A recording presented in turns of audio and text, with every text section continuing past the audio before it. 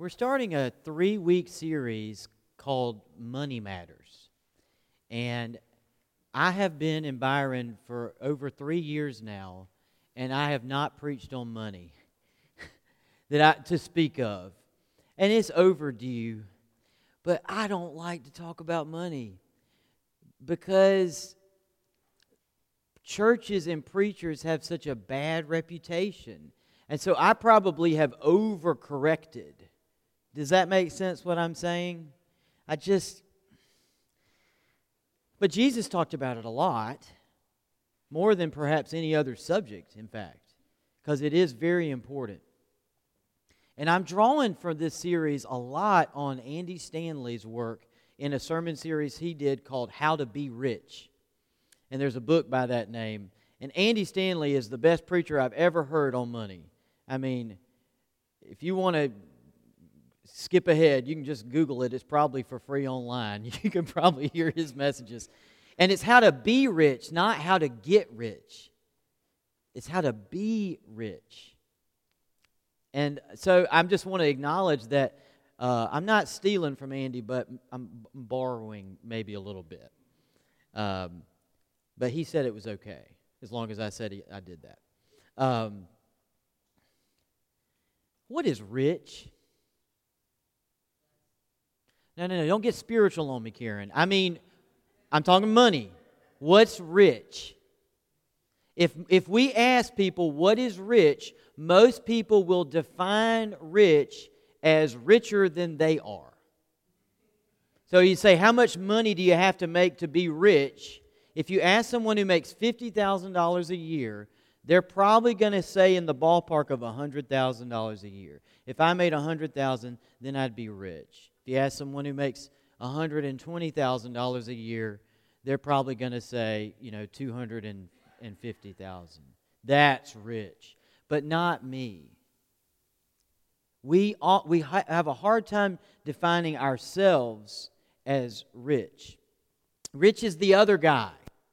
Rich is when you have more than you need, and when you have enough money that you can pretty much do whatever you want without having to think about it too much. That's rich. And of course that means I must not be rich, because of course I don't have everything that I want to do everything that I need, right?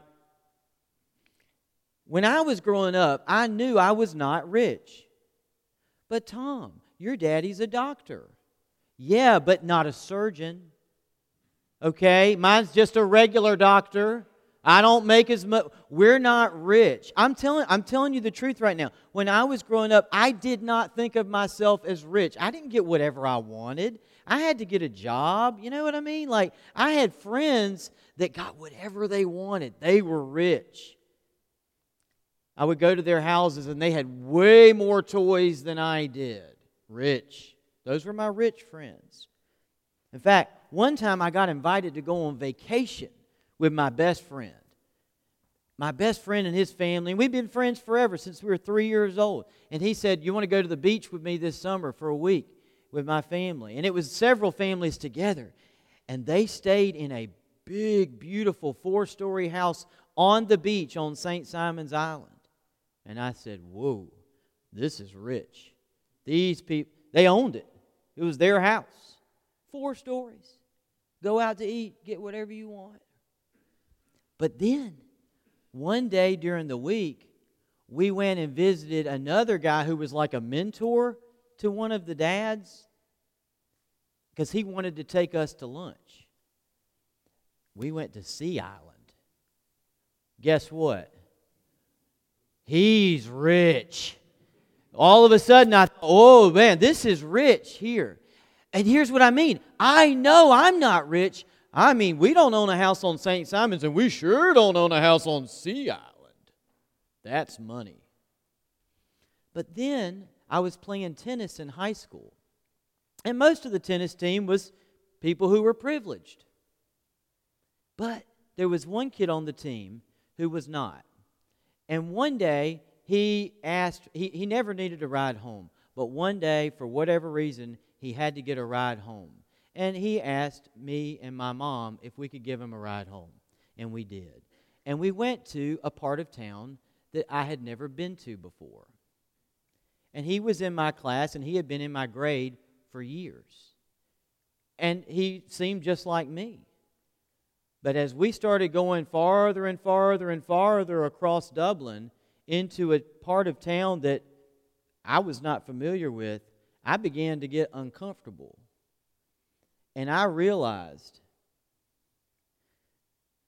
we're rich. I mean, the houses and the roads got worse and worse, and stuff wasn't taken care of, and things were falling apart. And when I saw where my friend lived, and of course we were not invited in, I couldn't believe that anybody lived in a house like that, much less somebody I knew. So see, rich is a moving target, isn't it? And we usually define rich as not us, but here's the thing. If you're in this room right now, chances are somebody looks at you and your life and goes, "Whoa, you're rich." To somebody, you and I, when they see where we live and the car we drive and the clothes that we have and the food, the amount of food, you mean you don't have to go to work every single day? You mean you only have to work 5 days a week, and yet you have food that will last all 7 days? Do you get that that's actually rare in the world? See, but we think that's just normal American. We don't, everybody works 5 days. I mean, you might work 6, but everybody gets a day off. No. There are people, in fact, the majority of the world has to go to work every day to get their food for that day. And I'm not saying this to make you feel guilty. I'm really not. I don't think you should. I'm simply saying that when we read the Bible and we hear what it says, what the verses we're about to read, command those who are rich in this present world not to be arrogant. How many of us, when we read that verse, typically think, yeah, amen, I hope the rich people listen to that. There's people that need to do more with all that God's blessed them with, amen? Right? Do you see what we do? Rich is the Bill Gates. Rich is the Warren Buffetts. Rich is the people that own all those corporations, and they're in the 1%, not me. I'm not a 1%er. But the 1%, man, they are rich. This applies to them. And I guess what I would just say to us is,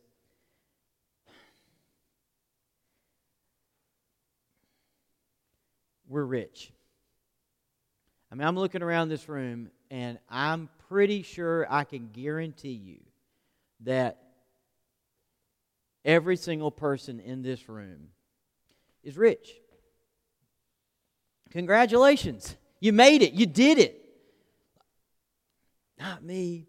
Now, one day, if we do these things like, man, if I won the lottery, boy, you wouldn't believe what I'd donate to this church. We'd solve all our problems. We kind of play that game like, if the stock market, if I win the lottery, blah blah blah. But guys, that right there reflects that you think you're not rich, and you're saying, if I were rich, then. And what I'm trying to say to you today is, you're rich. So I want to invite you to stand in body or in spirit for the reading of God's holy word. These verses come out of the letter 1 Timothy chapter 6. Paul is writing to Timothy. Paul is an apostle who is sent by Jesus to start churches. And Timothy is a pastor that he has trained to lead churches. And so this is called a pastoral epistle. Epistle is a fancy word for letter. But this is Paul telling Timothy how to be a pastor of a church, okay? And he says this, command those who are rich in this present world not to be arrogant, nor to put their hope in wealth, which is so uncertain, but to put their hope in God, who richly provides us with everything for our enjoyment. Command them to do good, to be rich in good deeds, and to be generous and willing to share.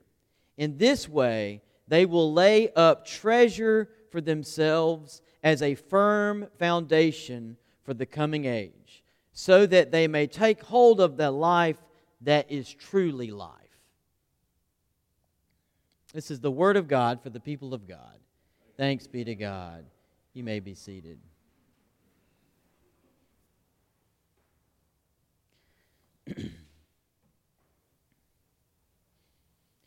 So, we're rich. Not me, I'm not rich. We live in the wealthiest time in the history of the world, in the wealthiest nation in the history of the world.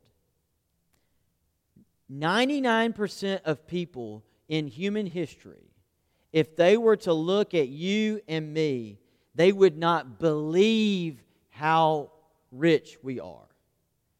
Do you get what I'm saying? Like, I was earlier talking about the 1%ers.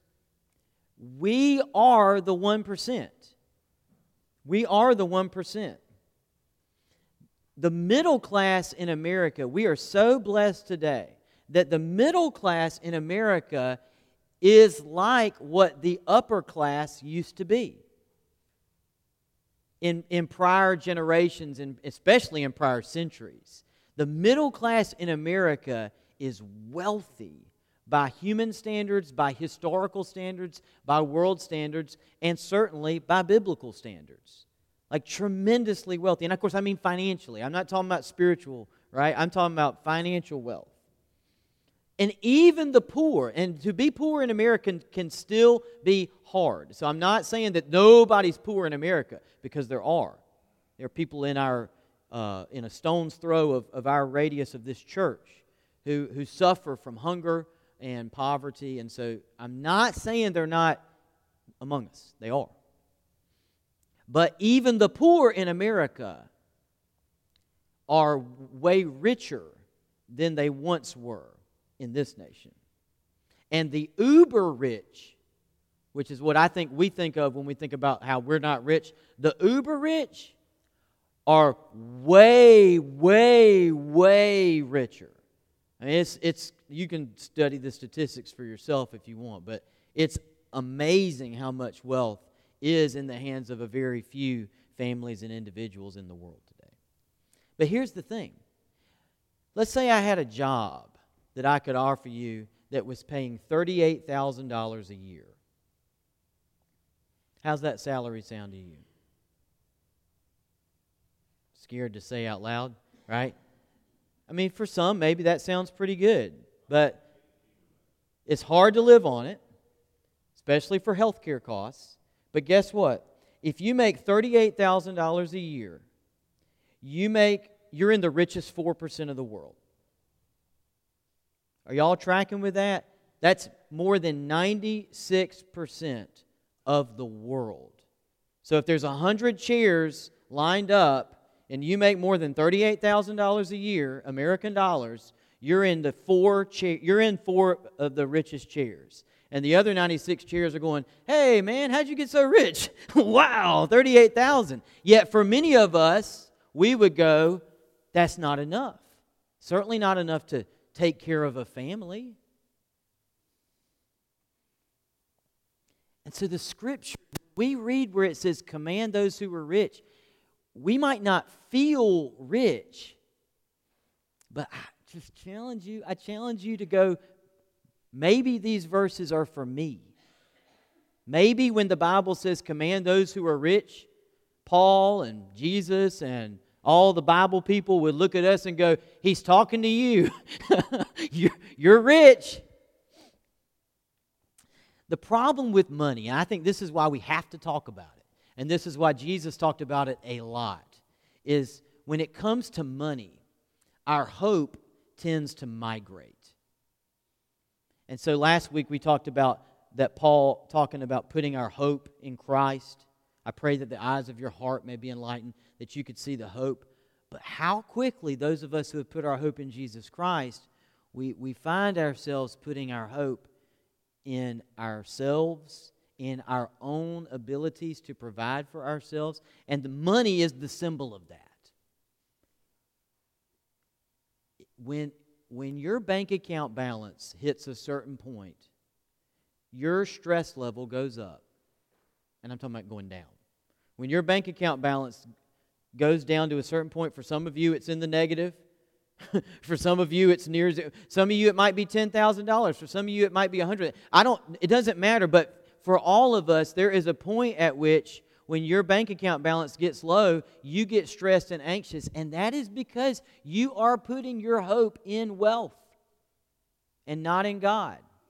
It reveals that we have tied our future to our net worth, to our bank account. And this is complicated, believe me. I suffer from the same illness.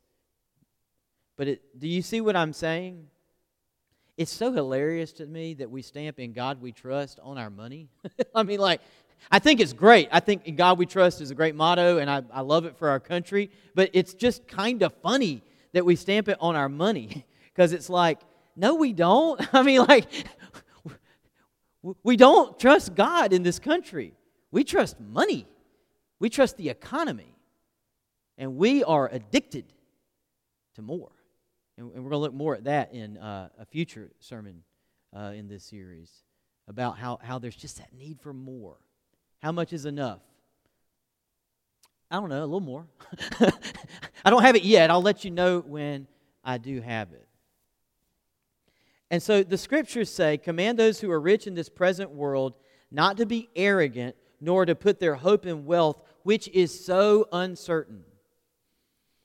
Andy Stanley tells the story about, and this is so interesting to me, because Andy Stanley's church, y'all know where it is?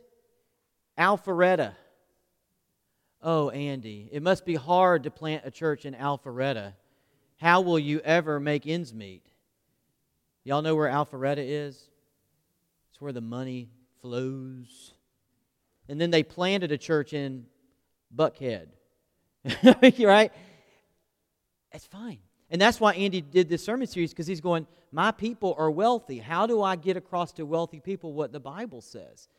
Because there is a real danger in our hope migrating to our wealth. And there's another problem. The more money you have, the less generous you become. Say that again? I'll say it again.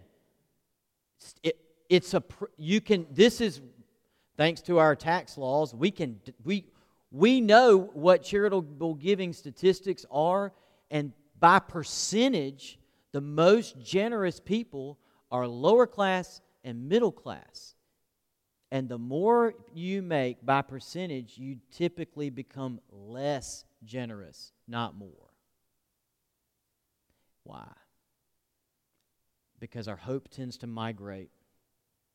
And you would think having more money would make you more trusting in God, but it can actually make you less. John Wesley found this to be true. His famous quote where he says, "I have never thought that the Methodists would cease to exist, but I do fear that they will lose their power of the Holy Spirit." I'm butchering the quote, but that was that's in the context of him saying he watched the Methodists who began with this powerful spiritual fervor, but then guess what would happen?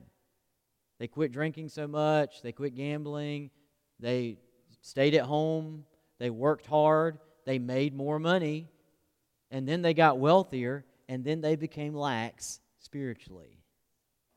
And they lost the power that they had at first.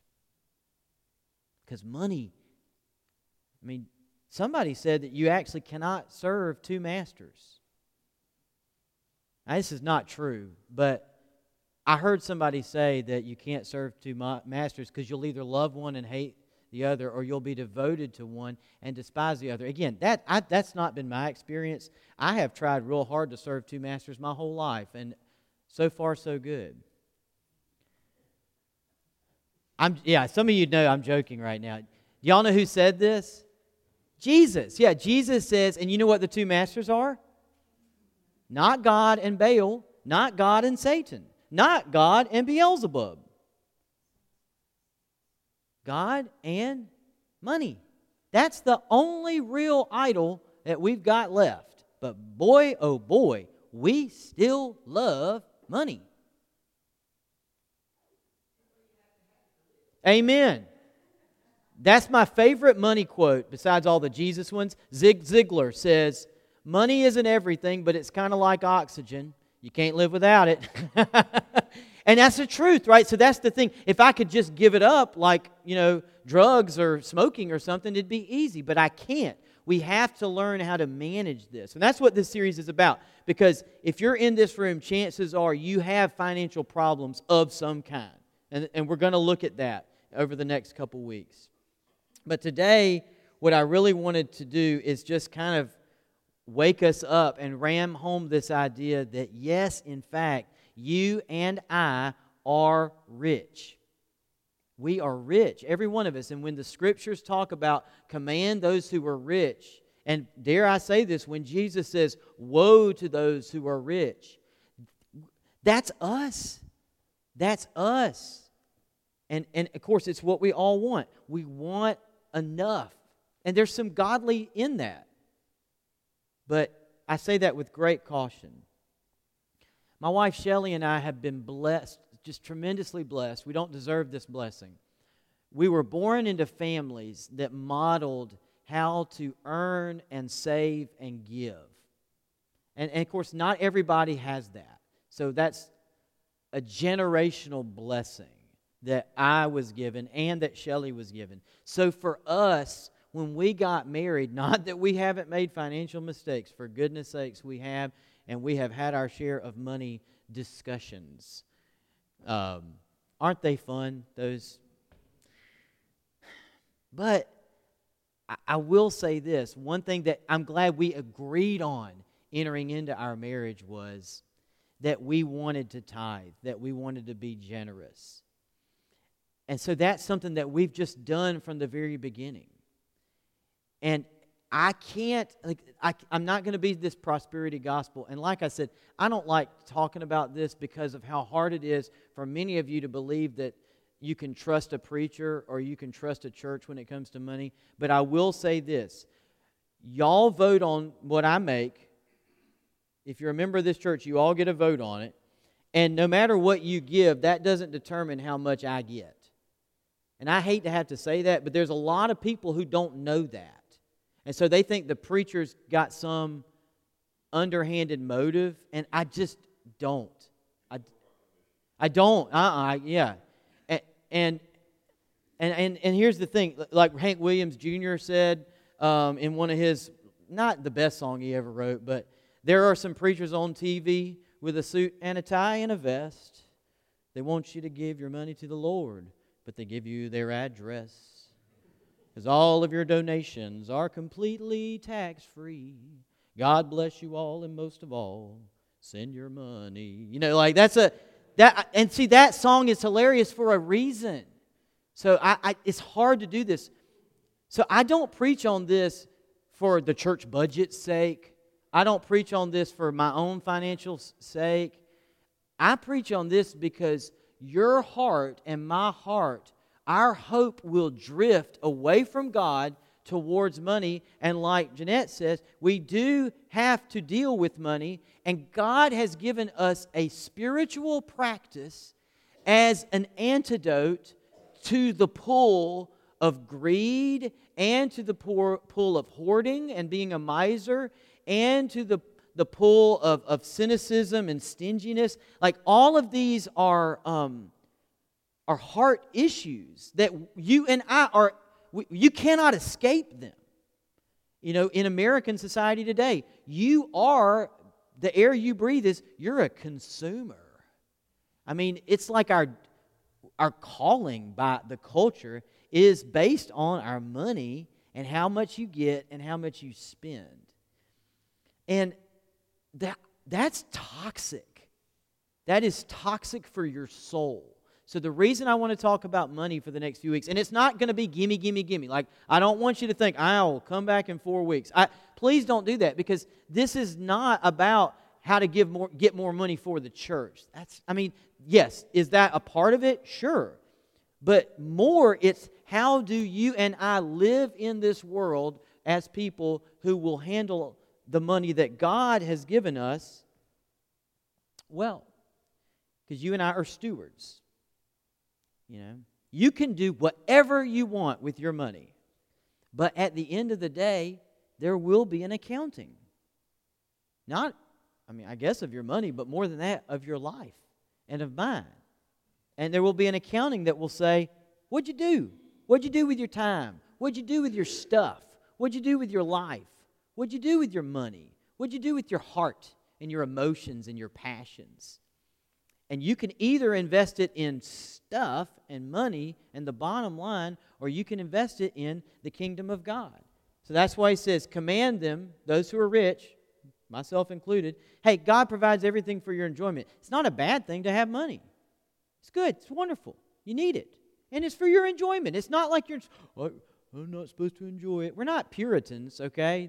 Y'all know the Puritans were all like, eat food, but don't enjoy it. No, enjoy it. Enjoy it. Life is to be enjoyed. But if you're rich especially, command them to do good, to be rich in good deeds, and to be generous and willing to share. In this way, they will lay up for themselves a treasure, and it's a firm foundation for the coming age, so that they can take hold of the life that's truly life. And so the spiritual practice that I'll leave us with today is be generous. Be generous. What does that look like for you? Be generous. There is an antidote to the heart issues that will come from having money and from being rich and from, quite honestly, having more than we need. Most of us, we actually have more than we need, and that's okay. So what do I do with that? Be generous. Give. C.S. Lewis, somebody says, how much should you give? Should you tithe? And of course, the tithe is the biblical standard. It's the minimum standard. It's 10%. But C.S. Lewis, if you read the New Testament, it actually goes beyond the tithe. That's what most of y'all don't want to talk about. Some people say, do you preach on tithing? Hey, tithing's easy. You don't want me to preach on what the New Testament says about money. It gets a little deeper than that. So C.S. Lewis says, how much should we give? We should probably give until it hurts. And if it doesn't hurt a little, you're probably not giving enough. Does that make sense? So some of us, some of you to tithe would be a challenge, and it would hurt, and you'd feel the pinch, and that's good. Sorry. Time to go. But for some of us, you can tithe, and it's still not really skin off your nose. Does that make sense? And so that's just what does it look like to be generous? Is to give a little more than you think you can. So let's pray, and then we're going to sing a beautiful hymn. It's not in the hymnal, but it's I'd rather have Jesus than silver or gold. So let's pray, and I hope you'll come back. I hope you'll come back every week for the next few weeks as we dive into what God says about our money. Let's pray. Lord, thank you so much for blessing us, Lord. We could have been born in any country on earth, and Lord, we are mindful, especially on this Veterans Day weekend, that we are really, really blessed. And people have laid a foundation just in this country that, I didn't do. I don't deserve it. So we're just so thankful for the blood of the patriots and for those that conceived of this nation. And Lord, you've blessed us like so much. It's just incredible, and we're so thankful. And please forgive us when we get arrogant and filled with hubris and we act like we're so great. And God, help us to remember that it all flows from you. And God, I pray that you would just make us mindful that, just by virtue of our birth, we are very, very blessed. And Lord, we don't want the blessings to become strangleholds. Lord, we don't want to miss the forest for the trees. We don't want to lose sight of you And we don't want our hope to migrate to our money or to our own abilities or to ourselves. We want to keep our eyes focused on you. And Lord, we know that money can be an issue with that. So Lord, I pray that you would help us to look to your word, to take seriously what your scriptures say about wealth and money and the life of God. And Lord, help us to be generous. Help us to be generous today and this week in all things. And God will give you the praise and the glory. In Jesus' name, everybody said, amen. I know you all probably memorized the King James version of Psalm 23. The Lord is my shepherd, I shall not want. But want means lack. Like I thought when I was a kid it meant don't want anything. Don't want another Star Wars toy. Selfish kid. No, it doesn't mean I shouldn't want anything. It means I don't need anything. The Lord is my shepherd. I lack nothing. May you know the deep reservoir of Jesus Christ, and may you rest in Him and stop striving for more, and know that He is your daily bread. He is living water, and He is all that you need and more. Go in peace. Amen.